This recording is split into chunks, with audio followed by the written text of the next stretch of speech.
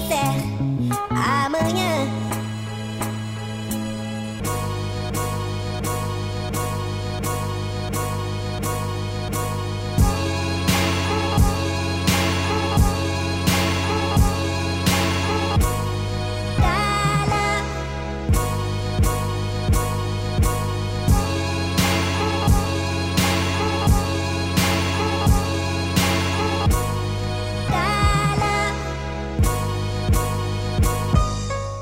Hello and welcome to One Golden Moment. I'm your host, Benjamin Coleman, and today we have three very special guests on the show, Lucas Perkins-Brown, Justin Kim, and Tom Aizenberg. These are three of our writers who all follow and write about basketball, and today we are going to be giving you guys a little bit of an update on the NBA bubble, what's been happening so far and what's to come. So to start things off, before we dive into the basketball, why don't you guys give me some of your thoughts on just how the bubble has worked out so far? So far, I think it's been extremely interesting. I mean, we're seeing great competition across the board. We're seeing players like, TJ Warren, Gary Trent that are kind of popping up out of nowhere. And, obviously they didn't take any time off during quarantine. You're also seeing a little bit of drama too. Yesterday we saw Paul George, Pat Bev, and Damian Lillard get into it over social media. So it's got a little bit of everything, which is kind of what you want in sports. So far, I'm giving it like a 9 out of 10. I love it so far. It's great. It's great entertainment. Absolutely. Justin, what do you think? Yeah, for sure. It's awesome to see all the virtual fans and stuff like that. And it seems like they're really controlling COVID. I think there's been 0 cases since July 29th or something like that. So I think that's awesome. And I love seeing all the player vlogs, like JaVale McGee or Matisse Thybulle. I think that's how you pronounce his last name. So it's super entertaining to sort of get a close-up view of what these NBA players are going through right now. And yeah, I think the competition is great too. TJ Warren going off and stuff like that. That's awesome. Just seeing these random players just going off. So yeah. Absolutely. Tom, what are your thoughts? Yeah, I think it's been perfect. I mean, I'd give it a 10 out of 10. It's been run as well as it possibly could have been. Lots of competitive games. There's no cases. I don't even care about the fans in general, so not seeing them there doesn't matter. It's cool being able to hear them, the players yelling when they think they should get a foul and stuff like that. So I think it's been really fun. So now let's talk a little bit about the games that have happened so far. Why don't you guys talk to me about, let's start off in the Eastern Conference, and why don't you each give me a team that you think has been the most surprising in a good way? I really want to say the Pacers here because it's obviously, the kind of obvious choice. I feel like that the Pacers are playing very well. But I'm going to go with the Celtics. I think the Celtics have proven, time in and time again that they're a threat in the Eastern Conference. The Raptors are the second seed. Bucks are obviously the first seed. The Bucks have dropped a few games, I think, here and there. The Celtics are over here torching other teams in the East and in the West. They're playing very good. They're playing very good defense. They're playing very, very good offense. Jason Tatum and Jaylen Brown look great. Kemba looks solid.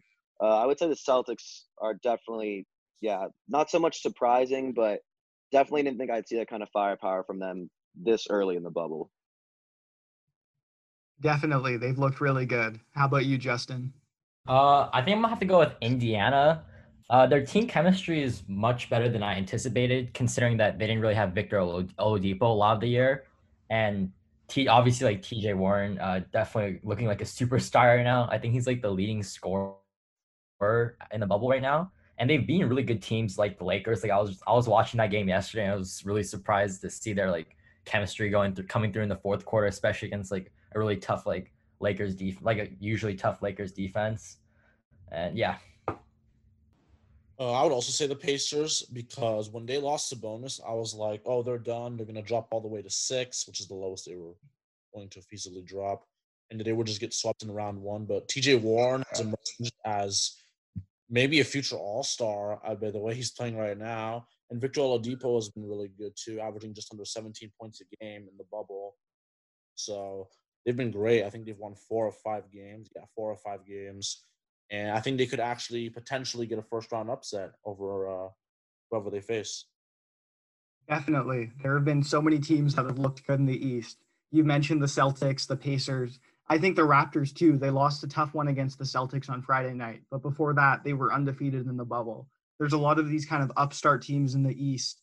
And I think we've all kind of seen a little bit more parity compared to the regular season versus in the bubble. A lot of the top teams are going down. So, with that, do you think that any of these kind of Eastern Conference upstarts, like the Celtics, the Raptors, the Pacers, do you think any of them have a chance to knock off the Bucks and make it out of the Eastern Conference? The Bucks have lost 3 games and aren't looking super consistent right now, or do you still think that it's Milwaukee's conference to lose? Yeah, right now I think you have to kind of take it, very carefully. I mean, like, yeah, they dropped to the Nets, they dropped to the Mavericks, they lost to the Rockets too. But they've also beaten the Heat a few days ago. I mean, I don't want to say it's theirs to lose, but I definitely think that in a 7-game series, it's going to come down to who wants it more in game 6 and 7, if they even make it that far. But some of these teams just don't have the legs, the longevity, I feel like, to play with the Bucks for 4 games and beat them for 4 games. So I don't want to say it's theirs to lose per se, but I absolutely think that they're definitely like the number one option you can go with right now. Mm-hmm. Yeah, I'm gonna have to agree with Luke. I think I'm gonna say that it is still the Bucks to lose though. Like if you look at the games they've lost, I think like the one against the Nets, they're resting Giannis and Chris Middleton in the second half. So I think that's one of the reasons why they're losing. And I don't know if there's too much incentive to like totally go all out right now against these teams. Like they don't want to risk an injury. And I don't think they've locked up the 1 seed, but I think it's gonna be pretty tough for Toronto to catch up. And I think that it's gonna be, I don't know who can stop Giannis, like any of these teams for 7 games. Like I think they're bound to have like a couple off games in a 7 game series, but I don't think I think there's like teams that can definitely like I think the Raptors may have a better chance of being the Bucks than like, I don't know, let's say the Heat, but I think they're all like probably lose against Milwaukee in like a 7 game series. So Interesting. I think there's teams that are better equipped to beat Milwaukee, like or give Milwaukee a challenge, but I don't think any of them have the firepower to do so in a 7 game series. I think it's Milwaukee's conference to lose for sure, because I just don't think Giannis is just by far the best player in the East. And when the teams are relatively close in terms of overall talent, I always just go with the team with the best player because they figure out how to get it done. And I know Giannis hasn't done it before, but it's the first time for everything. Eventually, I think he's going to start being able to like carry his team to the finals. So I think this is the year. I just don't trust Siakam and Lowry as like the go-to guys to beat them. The Raptors only they took him to 6 last year, and the Bucks one was good, and the Raptors were better. So I don't really see that happening. I don't really trust Jason Tatum as your go-to guy, and then the rest of the East is really not as strong. I would definitely give the edge to the Bucks. They've been one of the best teams of all time this season, one of the top 20 team seasons ever, arguably for the regular season. Yeah, definitely. I think I agree with all of you guys. They're a juggernaut, and while a lot of the teams in the East have looked good, I definitely see Giannis kind of taking over once the postseason hits. But now that we've talked about some of the best teams in the East, why don't we look more at some of the most disappointing ones? So why don't you guys talk to me about maybe a team or some players who you think haven't really stepped up, haven't shown what they're capable of in the Eastern Conference so far? Yeah, I'm not super thrilled with how the Sixers have played. I mean, mind you, they've won, 4 out of their 5 games, I think, something like that. But they drop one of the Pacers, and I don't know, it's weird. The Pacers, in terms of like their actual makeup, look worse than the Sixers. But now going forward without Ben Simmons, I don't think the Sixers are going to be a giant favorite in the East at all. I remember that was one of my sleeper teams a few weeks back when we first had this pre-bubble podcast. But now going into it, I mean, Ben Simmons is getting surgery on his knee. There's like a moving body somewhere in his knee. I just don't feel very confident in them. They haven't been super disappointing, but I think now they're going to start looking kind of disappointing just because they're not going to have that presence on the floor like Ben Simmons. I don't think any team has like stood out to me that are like super disappointing. I feel like I sort of expected a lot of these teams to perform how they're doing, honestly. Besides like Milwaukee, I thought they'd do a little bit better in the bubble, but honestly, yeah, to go with like Milwaukee, if anything, I didn't expect them to lose like this many games. Like even though if, like I feel like they're not taking it like super seriously, like I still like if you want to be a championship team, I feel like you should at least like put out like reasonable efforts against like subpar teams like the Nets and stuff like that, even if you don't have your two best players, because that is one trait of a championship team is your depth. And if you're like, even if your two best players are out, I feel like you should still give teams like the Nets a better run and still beat them. So yeah, and also like the game against the Mavericks yesterday, I think they were at full strength and they still lost that game. I'm not sure how much that really means in the grand scheme of things, but I definitely think that they should have not lost that game against the Mavericks yesterday. And yeah, The Wizards for being 0-6 and losing every game by at least 8 points because they've been really bad.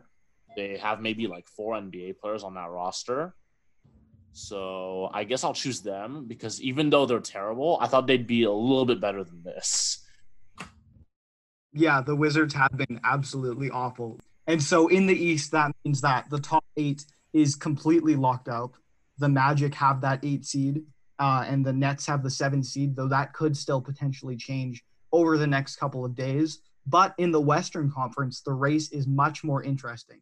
There are still so many teams that are in the hunt for that 8 seed and to get it into a play-in matchup with that 8 seed. So why don't you guys talk to me a little bit about that playoff race in the Western Conference, and talk to me a little bit about those Phoenix Suns, 5-0 in the bubble. Do you think they have what it takes to get that play-in spot series?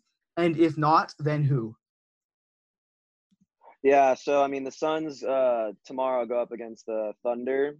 I think that's going to be one of the better matchups of the bubble that we've seen so far. The Thunder are like extremely interesting to watch, like very meticulous with the way they play. And then they play the Sixers and the Mavericks. So they definitely have, obviously not the easiest uphill battle on their side, but they're 5-0, and Devin Booker is playing some amazing basketball right now. In terms of who I'd want to see, right, who I actually think can pull it off and would actually have the legs to possibly put up a good series against the Lakers, I think the Blazers stand the best chance. I like Dame's odds against their guards. I like McCollum against their guards. And Trent, that role player that's really stepped up, has really played well. The Suns, I feel like, are just kind of riding this hot streak wave. I'm not sure when it's going to stop. I mean, it might not stop, and they could, sneak their way in. I just don't really see the Grizzlies holding on to this lead as of right now. They have they're one game in front of the Trailblazers, but we have 4 or 5 games left of the regular season, and then there's the play-in if that's even possible. So yeah, I think it's going to come down to the Blazers and the Suns. I don't like the Grizzlies odds, especially with Jaren Jackson out for the season with that knee injury. Yeah, I like the Blazers, but the Suns, man, whew, they're scorching right now. I got to say that. They're scorching. I remember last time I chose the Pelicans to make the playoffs, but it's not looking too bright for them right now. And I was honestly, as of today, I was still betting on them to get in, but their game again, they're losing by 20 to the Spurs right now, and it's looking pretty bleak. Yeah, I was watching that too. That was bad. I don't think that if they won today, which I don't think they will, I think I still would bet on them. But as of today, it's like as of right now, it's looking like they're gonna lose that playoff spot. So I'm gonna have to go with the Blazers. Honestly, I think Phoenix, like their hot streak, it's pretty admirable. Like considering how they started like the season, like in the normal like a normal regular season, I guess. I don't think that they're gonna beat Portland out for that 9 seed, and I would definitely take the Blazers over the Grizzlies, especially since even with Jaren Jackson Jr., I think the Grizzlies would still lose to the Blazers, just considering the Blazers' depth right now. They have Nurkic back, and they have Zach Collins back too. Also, they just have more playoff experience in general. Carmelo Anthony, Damian Lillard, and the Grizzlies are just too young of a team right now. So I'm going to have to take the Blazers in that play-in spot for the 8th seed. And I think they definitely would give the Lakers the best run for their money out of all the 6 teams who are competing for that last playoff spot. I still think they'd probably lose in like 5 games, but yeah, probably the Blazers for the 8th seed. I wouldn't count the Spurs either. They have been really good, a lot better than I expected. When they lost Aldridge, I thought they would lose every single game. And they are 3-2, on pace to be 4-2 after beating the Pelicans. And I think if they can make the play-in game, I think they can definitely win it. DeMar DeRozan has been not TJ Warren level, but he's been really good too. And so I think they've been really interesting. But I also think they would be the worst matchup for the Lakers in terms of like easiest for the Lakers because they're just a pretty weak team. They're overperforming for sure. I think Portland would be the most entertaining series because Damian Lillard is the best player out of all of these teams on the bubble of the 8th seed. So I think the Spurs have an outside shot, but I definitely give the edge to Portland if I had to bet my money on it. Interesting. Well, the race definitely will come down to the wire. There are still several teams in the hunt for the last playoff spot. We've talked about some of these teams on the bubble who have been surprising, like the Suns and the Spurs. Some of those disappointing teams, like the Grizzlies, who've only won one game, and then even the Pelicans, who for some reason aren't playing Zion as much as they should. But now, why don't we jump to the top of the Western Conference, where there's been some surprises and some disappointments. First off, I know you guys are Lakers fans. Why don't you tell me what is going on with the Los Angeles Lakers? 3-game losing streak. They really seem like they're struggling in the bubble. What do you think the problem is, and can they figure it out? I'll start off by saying, Ben, that I am actually not a Lakers fan. So I am just absolutely juiced every single day when I see up on my Twitter feed that these guys are getting blown out by the Thunder, just absolutely decimated by the Rockets. And then, TJ Warren is just striking threes in their face to close out the game. I love it. I love the 3-game losing streak. I think it's very much telling to how the Lakers play, weak guard play, and, relying on LeBron James and Anthony Davis too much. And I get it. We're not in the playoffs yet. They could be taking some time off, some games off in terms of, trying to rest. But, I think a lot of us fans here realize that, you've had a whole 2.5 months of quarantine to take your rest and work out and get your game right. I don't expect a team like this to lose, to the Thunder by 19 points. I mean, and only score 86 points at that. At one point, they were 6 from 46 from the 3-point line. I think that was after the Thunder game. Just poor showing. I mean, tomorrow will be a good test against the Nuggets, I feel. But they've been for sure, I'd say a pretty, not so much a disappointment, but definitely a shock, I would say, that they're playing as poorly as they are. Definitely a shock. Unfortunately, think I'm gonna have to agree with Luke on this one for the most part. It is very telling. I think it'd be wrong to just brush these games off and just say they're flukes and the Lakers aren't focusing. I think that's unfair to the other teams that are doing well. Like, I think the Lakers definitely a championship team. They definitely need to focus even throughout these games. And I think AD yesterday, he only had 8 points on 3 of 14 shooting or something like that. And your best second or first or second best player can't be doing that against these types of teams. And I still think the Lakers, before the bubble, I was betting on them to be an easy finals favorite to get to the finals. But right now, it's looking a little tough for them. And I think they still definitely are the best team in the Western Conference. And when they play against the Clippers or the Rockets, these elite teams in the playoffs, I think they'll definitely focus. But I think if you don't focus against these I guess lesser teams or teams that aren't as good as the Clippers or Rockets, they could definitely surprise you. And I wouldn't say upset, but I don't know, if they don't focus and if they don't keep their shooting up, then it may not be a championship season for them in the end. So yeah. I'm not worried about the Lakers. We already saw this season. When they started off in the beginning of the season through their first 9 games, they shot about 31% from 3 because he didn't have the legs under them. They were just coming off the offseason. And this is the same thing over the past 9 games. They've been shooting worse. It's been 26%. But they'll get the legs back under them. The last 54 games before the bubble, they shot 36% from 3. I'm sure they'll get their legs back and they'll make shots. That's really what it is. LeBron wasn't trying until the last game, so he looked not great. He didn't play against the Rockets. So I'm not worried about him. Anthony Davis needs to be more aggressive, but it's really just the shooting. And I think we'll end up starting to make our shots, and I think they'll be fine. I'm not worried. Yeah, one point that sort of falls in line with what Tom was saying was historically LeBron's teams during the regular season and at the end of regular seasons usually don't do all that well and they don't look like the best team like in the playoff, like, or they don't look like the best team in the regular season. So yeah, just keep that in mind, I guess. And they already clinched the 1 seed too, so I guess there's no incentive to like fully go all out. But yeah. Yeah, when they tried against the Clippers, they won. When they tried against the Jazz, they won. You know, they tried against the Pacers, and they didn't. But the other ones, it's like, they missed shots, whatever. It happens. Are the Lakers still the favorites out west? Do you think they still will be able to make it to the finals pretty easily? But if not, who do you think, which Western Conference teams will be able to give them the biggest run for their money? What do you guys think? I'm gonna have to go with I wouldn't say they're the favorite. I would probably still say I think they're gonna make it out of the West.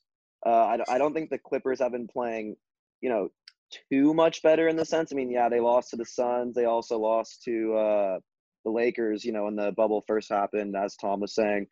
But I would definitely still say the Clippers and the Nuggets are probably going to give them their, obviously more of a hard time than any other team. I think the Rockets can also kind of give them sort of a hard time if they happen to make shots. And, Russell Westbrook and James Harden consistently kind of go off every single game they play.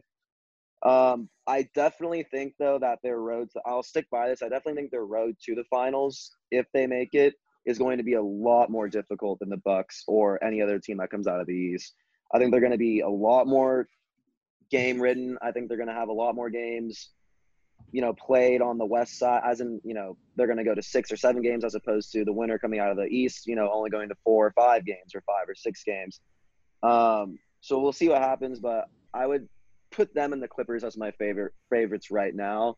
The Clippers giving them the most trouble. And then if the Nuggets slip in, I think the Nuggets can kind of give them some trouble too. Bol Bol's been playing very well. The Nuggets look good. Jamal Murray's back now, so I can definitely see them being an issue. But I think the games will hurt them more than the actual teams will. The overall gameplay will hurt them. Yeah, I think honestly, yeah, like the Clippers, like they'll probably give the Lakers the best run for their money.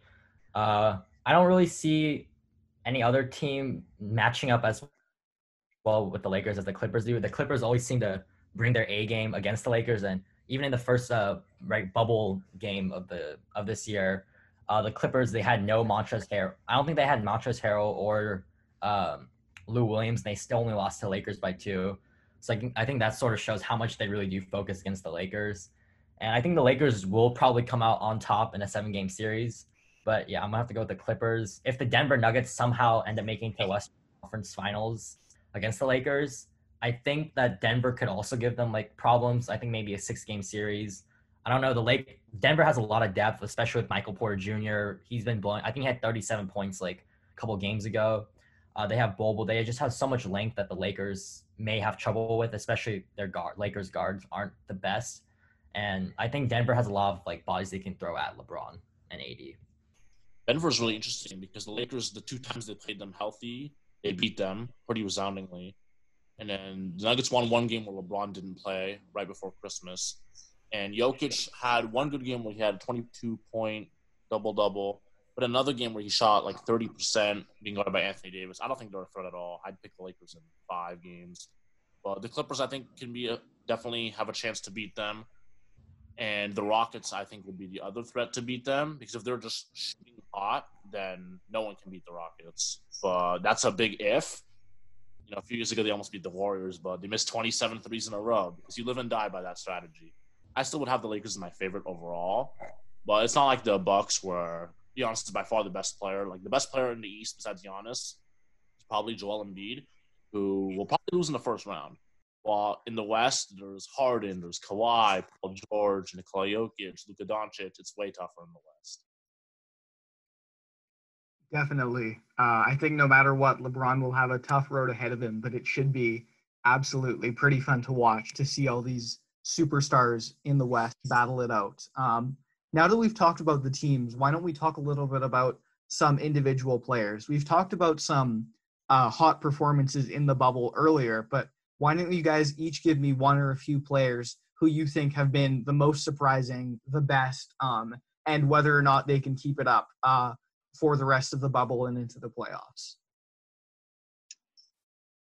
I think the obvious answer here would, I think most of us would probably pick TJ Warren. I'm gonna go with Gary Trent Jr. He's been pretty good for the Blazers down the stretch. I think they're going to look to him in late game situations if they make it to the playoffs. I also think his his kind of streaky shooting is also going to keep on going through the playoffs as well if they make it. I actually think they are going to make it. So I'm just going to say when they make it. When they make it to the playoffs, he's on the team with McCollum and Lillard, who are already getting, double team. Lillard possibly triple team if he gets hot. But he helps them lift them over the Nuggets a few days ago. He hits knockdown shots. He shoots consistently. And he kind of came out of nowhere when he entered the bubble. So I'm going to have to say that he's kind of like my breakout edge performer for that team. I think he's a huge part of the reason why they're also still in the hunt for the playoffs. So Yeah, I'm gonna have to probably say I think everyone's answer is probably TJ, but besides TJ Warren, I'm gonna go with Michael Porter Jr. Honestly, I wasn't even considering him. I didn't even think about Michael Porter Jr. before the bubble all that much. But I mean, if you look at his past 4 games, 37 points, 30 points, 27 points, 23 points, all against formidable opponents like the Jazz, Trailblazers, Spurs, and Thunder, and he's shooting all right. I think in 3 games, in only one of the games he shot bad from 3, but the other games he shot over 50% each, 50% from 3 in each one, and he's been fairly efficient from the field overall. So probably have to go with Michael Porter Jr. And he's gotten double-digit rebounds in every game. So yeah. I'm gonna pick Yusuf Nurkic. He's coming off a broken leg, I think, and in a few months of this quarantine, and he's just been awesome. He's played like an all-star, and he's really shown how important he's been. People who say that Whiteside is good, he's not. This shows how bad Whiteside is, that they struggled so much with him. And then they put in Nurkic, and they look like gods. It was healthy the whole year. The 8 teams would already be locked up, and then Portland would be in there. And he's been a big part of their success in the past few years. And I think he's the second most important Blazer behind Damian Lillard. His passing is invaluable. His defense, his scoring. He's just so good. And the fact that he's been able to play this well, coming off injury and not playing for so long, is really impressive to me. I'm also going to add, since, we didn't really talk about him or whatever, TJ Warren, I will add that in his first his first 3 appearances inside the bubble, he's scored 119 points for the Pacers. So I will say that. Shout out to TJ Warren. That guy is balling. He's balling right now. Absolutely. There have been some pretty amazing performances from a lot of players in the bubble. On Saturday, the NBA announced their finalists for most of the major awards. So why don't we talk about some of those, who you guys think deserves to win, who will win. And let's start things off maybe with the Coach of the Year award, the 3 nominees, Mike Budenholzer of the Bucks, Billy Donovan of the OKC Thunder, and then Nick Nurse of the Toronto Raptors. What are your guys' picks for this award?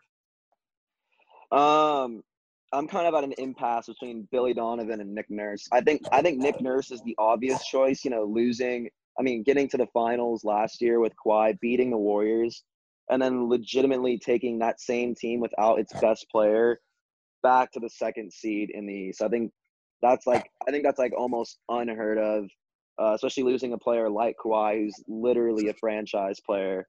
But then on the other side, you also have the Cinderella Oklahoma City Thunder with Billy Donovan, who had an 0.2 chance of making the playoffs, and now they're the 5th seed, beating the Lakers in the NBA bubble. Just really, really impressive on both sides. I think I have to give the edge to Nick Nurse on this one, just because I think that feat over a course of a season is a little bit more impressive than the Thunder, who have been led brilliantly by Chris Paul and Gilgeous-Alexander, Steven Adams. I'm going to have to give the edge to Nick Nurse on this one, just for that. I think I'm going to have to go with Billy Donovan. It is pretty close, but Toronto last year, they were still pretty good without Kawhi, and I wouldn't expect them to be this good without Kawhi, being a finals contender. But Billy, Luke was saying, Thunder only had a 0.2% chance of making the playoffs. Now the 5th seed, I think more people would have bet on the Raptors being who they are than the Thunder being a 5th seed in the playoffs right now. And Billy Donovan did get a lot of criticism as a coach for the past couple of years of how he handled Westbrook, and he's really showing proving everyone wrong right now with his roster. So I think I'm gonna have to go with Billy Donovan. I'm also going to pick Billy Donovan because the Raptors, they were good without Kawhi. They were good the year before without Kawhi. I know they had DeRozan, but Siakam sort of stepped into that DeRozan role. So they're basically a really good team every year. So I don't know how much credit of that should go to Nick Nurse. While the Thunder, they lost 2 top 10-ish players in the league, replaced them with Chris Paul, who didn't look great last year, and Gallinari and Shea, and they are the 4th seed right now. And they could be as high as the 4th seed. They were going to win over 50 games, probably. They had almost no chance of making the playoffs. I think Billy Donovan should get more credit than he's been getting. Also, I want to add, I think the Thunder have a better record at this point in the season this year than they did last year. And I don't think anyone was expecting that from them. Yeah, the Thunder have been definitely a pretty good story. I absolutely could see Billy Donovan as a very deserving winner of Coach of the Year. In the end, I think I agree with Luke. They'll probably give it to Nick Nurse just for what he's been able to do in Toronto without Kawhi. But Billy Donovan definitely makes a great case. The next award that we're going to talk about is the most improved player. The candidates for this one are Bam Adebayo of the Miami Heat, Luka Doncic of the Dallas Mavericks, and then Brandon Ingram of the New Orleans Pelicans. What are your guys' thoughts on this one? Yeah, I think all these guys can't really go wrong with either of them. I think they've all been big parts in helping literally lead their franchises out of, kind of the dirt and kind of helping them get to where they are now. Luka to me, doesn't seem like they were saying it earlier on, these sports pundits. He doesn't seem like he fits the criteria. I want to almost put him in the MVP category because the Mavericks are, obviously nothing without him. But I would probably still have to give it to Bam Adebayo. I think, if you look at the averages from last year, he had 8.9 points a game. He had 2.2 assists, 7 rebounds. He doubled his points. He doubled it. He's almost double. Yeah, he did double his assists. Actually, a little bit over double his assists. And then he averaged, 10.3 rebounds. So, he's averaging a double-double. I think he's been a giant part of the Heat's success. The Heat are playing very well. And yeah, I don't know. I think it's basically that simple. There's definitely, you can't really go wrong either with Brandon Ingram or Luka Doncic. Luka Doncic is a perennial all-star. He's easily the face of the franchise already, if not going to be the face of the NBA one day. He just doesn't seem like the most improved play. I don't really know how to say it. I guess he just doesn't fall into the category of improved. But I think he actually more falls in the category of being the most valuable player. But that's just my opinion. Yeah, I'm going to go with Brandon Ingram as the most improved player. Although I really like both Luka Doncic and Bam Adebayo. Bam hasn't been the best player on his team. He still has a lot of backup with like Jimmy Butler, who else? Tyler Hero, Andre Iguodala and stuff, like players like really other great players like that. Goran Dragic too. But Brandon Ingram really had to lead his team this year, and that wasn't a role that he was accustomed to per se. Last year, I think he was like a third option on the Lakers with LeBron and Kuzma and in front of him. So I think that's definitely and he definitely stepped up to the plate this year. He's averaging 24 points per game. He increased his 3-point percentage by 5% to 30, like respectable 30, almost 40% from the 3-point line. He's also increased all his total, like his rebound numbers and assist numbers, steals, everything you can pretty much think of.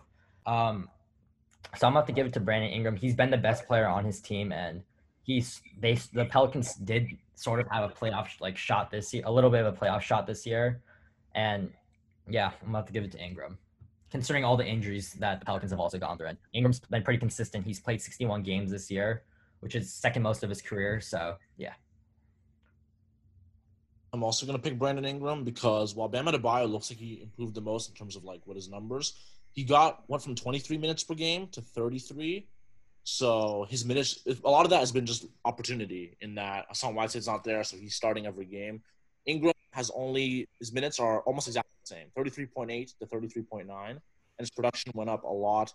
Like Justin said, his three-point shooting has gone up significantly, and his free throw percentage has gone up significantly. His first 3 years, he shot about 33% from three and 66% from the line. And this season, he's shooting 39% from three and 85% from the line. That is a crazy one-season difference. and he's been like the go-to scorer and a second-tier playmaker behind like Lonzo and Drew, and defending the best wing at times. He's definitely come into like an all-star type player, scorer, really well-rounded. Yeah, I agree. Ingram's had a great season. All three of these guys have had really awesome seasons, and I also don't think you could go wrong with any of them. If I had to make a guess, I think I'd go with Adebayo, but I think this award might be one of the closest ones out there, and I could honestly see it going to any of them. I wanted to mention Devontae Graham because he's improved a lot too. He went from we don't know if he'll be in the league in 2 years player to probably could be on a good team. And he didn't even make the top 3 for this category. And even Lucas said that it should be Devontae Graham in there. I think he deserves a shout out. Definitely, yeah. It's definitely surprising that Luka got a nomination. But what can you do? Maybe next year Devontae Graham will be in there because he had quite an amazing season and definitely deserves some recognition. The next award we're going to talk about is the NBA Sixth Man of the Year award. The nominees for this one are Montrezl Harrell of the Los Angeles Clippers, his teammate Lou Williams on the Clippers, and then Dennis Schroeder of the Oklahoma City Thunder. Who do you guys have for this one? I love Harrell. I love his presence on the inside. He's definitely a big body that, the Clippers are going to throw at teams like the Lakers and the Nuggets going forward. You got to love Schroeder. He's a very gritty point guard. I like his rotation with, Gilgeous-Alexander and Chris Paul. But I got to go with Sweet Lou, baby. Sweet Lou's still balling. He's averaging 18 points a game, 5 assists. He got 35% three-pointers. Three-point percentage at 35%. He's got an 86% free throw percentage. You could argue that he should be starting on that Clippers. In fact, he should be starting on that Clippers team, I think, over Patrick Beverley and or Reggie Jackson, whoever they decide to put in. The game that they lost against the Lakers, you can say if he was there that it could have possibly been a blowout. I mean, that's 18 points you're missing right there. I think it's pretty much as simple as that. I'm going to go with Lou Williams. I'm going to have to go with his teammate, Montrezl Harrell. I think the only thing that Lou Will honestly does better than Harrell is scoring, but he hasn't even averaged more points per game than Harrell this year. And Harrell's more efficient. I think he's also more important to the Clippers this year than Lou Will is. Obviously, Lou Will is super important. He is like a closer type of player, but the Clippers have Kawhi and Paul George this year to help with like the end of game, like the clutch during clutch minutes and stuff. Harrell, he's definitely like Luke was saying, he's a big body to throw at bigger players, and Lou Will is definitely like a defensive liability. So I think, and he's also won the award enough times. I think the NBA is going to try and give it to someone different. So I'm going to have to go with Montrezl Harrell. I agree. I think it's Montrezl. I think Lou Will has actually been the worst of these three. He shot the worst. He's scoring the least. I think it's been Harrell. He's been the best scorer, rebounder, and defender of these three players. He's shooting the best from the field, obviously because he only takes the layups. All of his advanced stats are the best, and he plays the least amount of minutes while still having the most production. So I think it's pretty clearly Harrell. He's played like an all-star caliber player this season. While I can't really quite say the same for the other two players. Yeah, I think I'd also give it to Harrell, but they've all been pretty good this season, and definitely Harrell and Williams have helped the Clippers get to where they are and have that success. Next award we're going to be talking about is the Defensive Player of the Year. The candidates for this one are Giannis Antetokounmpo of the Milwaukee Bucks, Anthony Davis of the Lakers, and then Rudy Gobert of the Utah Jazz. What are your predictions for this one? I've been hearing around the Twitter sphere, I guess you should say, that Giannis is kind of a shoo-in for both defensive player and MVP. I wouldn't really want to see that happen. I guess if he won MVP, I'd rather than give it out to Davis or Gobert. But based on, what he means to his team, I think the Lakers are already kind of lazy on defense, but you do have LeBron James, who is like a lockdown defender. I wouldn't say Gobert is so much of a lockdown defender as he is just more of a big presence on the inside, but I would say Antetokounmpo is a lockdown defender and a presence on the inside. So mine's going to have to go objectively to Antetokounmpo. Yeah, I'm gonna have to agree with Luke. I wouldn't want Giannis winning both MVP and Defensive Player of the Year. I think it should be one or the other. But objectively, honestly, I do think Giannis is probably the best overall like defender on ball and off ball. Besides Giannis, I'd probably have to go with Davis. He's been a centerpiece on the defensive end for the Lakers this year. The Lakers aren't the best defensive team like in general, but Anthony Davis has definitely helped their cause on defense. I think Rudy Gobert, he's still a pretty good defender. Like he's not a great on-ball defender, better on-ball defender. Uh, Off the ball, I think Rudy Gobert is still elite, but I think his numbers have regressed from past years, and his defensive numbers have regressed. So yeah, I'm gonna have to probably go with Anthony Davis, honestly. If Giannis doesn't, I think they're gonna give Giannis both awards. So I think Anthony Davis. I'm just wondering why Rudy Gobert is even here. The Jazz haven't been a top 10 defense this season. Rudy Gobert hasn't been that good this season. Why is he a candidate? He's not in this conversation at all, in my opinion. I think statistically it's been Giannis, but I think the reason the Lakers have become such a defensive force this season, third best defense in the league this season, is Anthony Davis. So numbers don't show it. I think Anthony Davis has been a very underrated defender, even though he's in this top three. But I still think Giannis is going to win it as much as I'd want AD to win it. I think it's pretty clear. And he'll win MVP too. You know, he'll be the third player to ever win both after Michael Jordan and Hakeem Olajuwon. Okay, so that's the first award we're pretty much unanimous on thinking Giannis will be the winner of. The one thing I disagree with you is that I think it would be pretty amazing to see Giannis win Defensive Player of the Year and MVP. If he managed to add Finals MVP on top of that, which I think is very possible, it would just be an absolutely historic season. And I, for one, would love to see that happen. But we'll see how things play out over these next couple of months. Getting down to our penultimate award, we're going to be talking about the Rookie of the Year, where the nominees are Ja Morant of the Grizzlies, Kendrick Nunn of the Miami Heat, and then Zion Williamson of the New Orleans Pelicans. Is this Ja's award to lose, or do you think Zion's made a good enough case in the limited games he's played to have some votes thrown his way?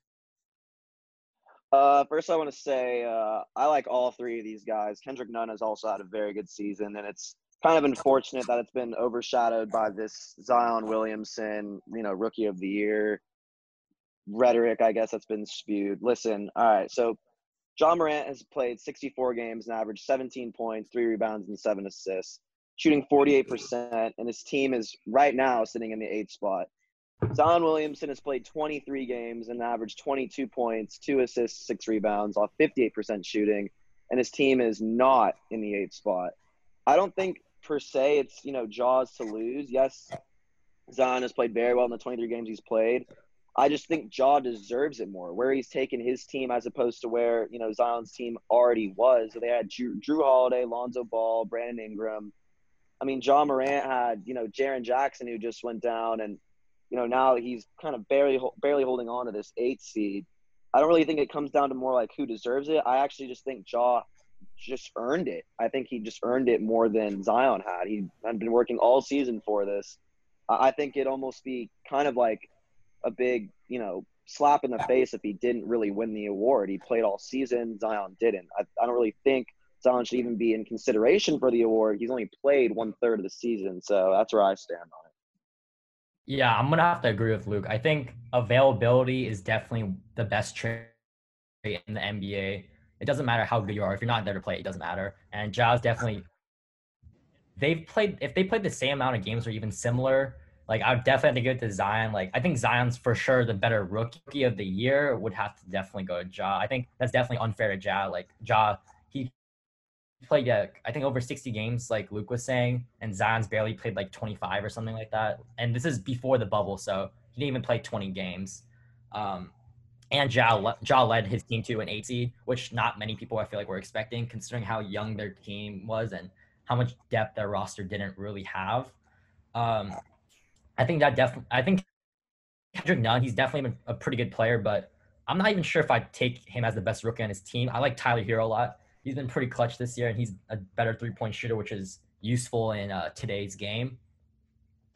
But yeah, I'm gonna have to definitely go with Ja Morant.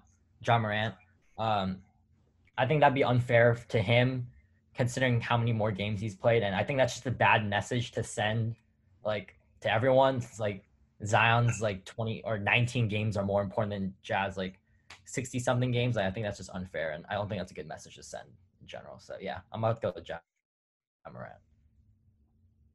This reminds me of the 2017 Rookie of the Year race between Malcolm Brogdon and Joel Embiid, where the difference there was Embiid was clearly like way better than Malcolm Brogdon, but played way less games, so they gave it to Brogdon. This time, the gap between Zion and Ja is way smaller than the gap between Embiid and Brogdon was, and Brogdon still won then, so Morant should definitely win now. He's still been really good, and he's played triple the games. I don't think Zion should be in this discussion. I think Brandon Clark deserves to be in this discussion more. Kendrick Nunn, really, than Zion. Yeah, definitely. I think over the course of their careers, Zion is maybe even likely to eclipse Ja, but for their rookie seasons, just on the sheer amount of games Ja played and how much he's helped his team, I think you got to give it to Morant. And I think that the league will. He definitely seems to be the favorite for Rookie of the Year right now.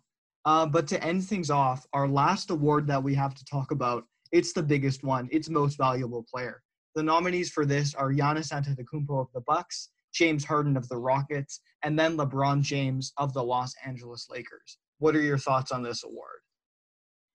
Yeah, I think, James Harden just kind of the last kind of tag in for this more so one-on-one matchup for MVP.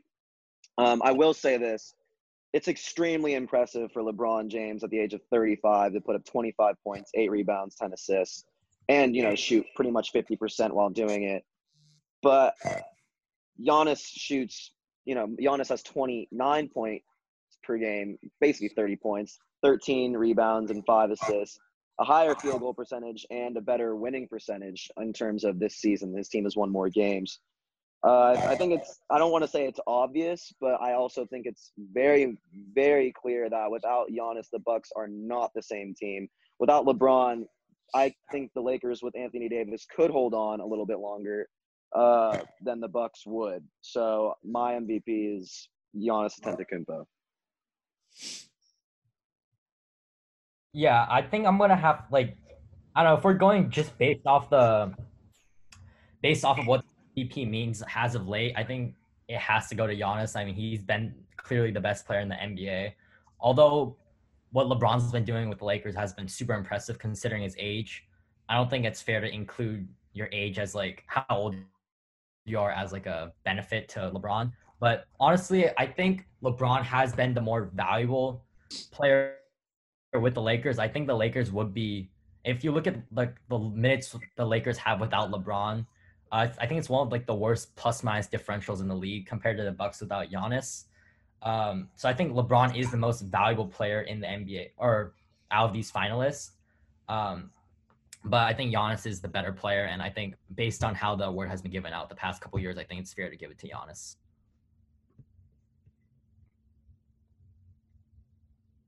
I also think it's Giannis. I think it's pretty cut and dry. I don't know why they really threw LeBron into this. I mean, I know he's technically probably been more valuable to the Lakers than Giannis has, but that's not really what the award is. What the award is, despite the name being most valuable player, it's just the best player on the best team, and the best player of the season has been Giannis. Boom, that's it. I would have to agree with all of you. Giannis has been such an important part of that Bucks team. They wouldn't even be close to where they are without him. So I definitely see him bringing home his second straight MVP and potentially even adding on to that with Defensive Player of the Year and maybe even Finals MVP if all goes well.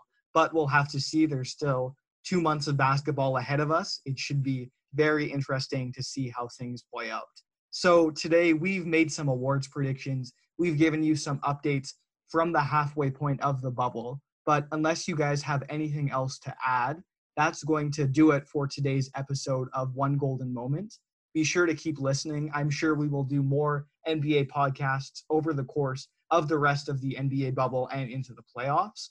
Thank you guys so much for listening, and see you next time. Se Deus quiser, amanhã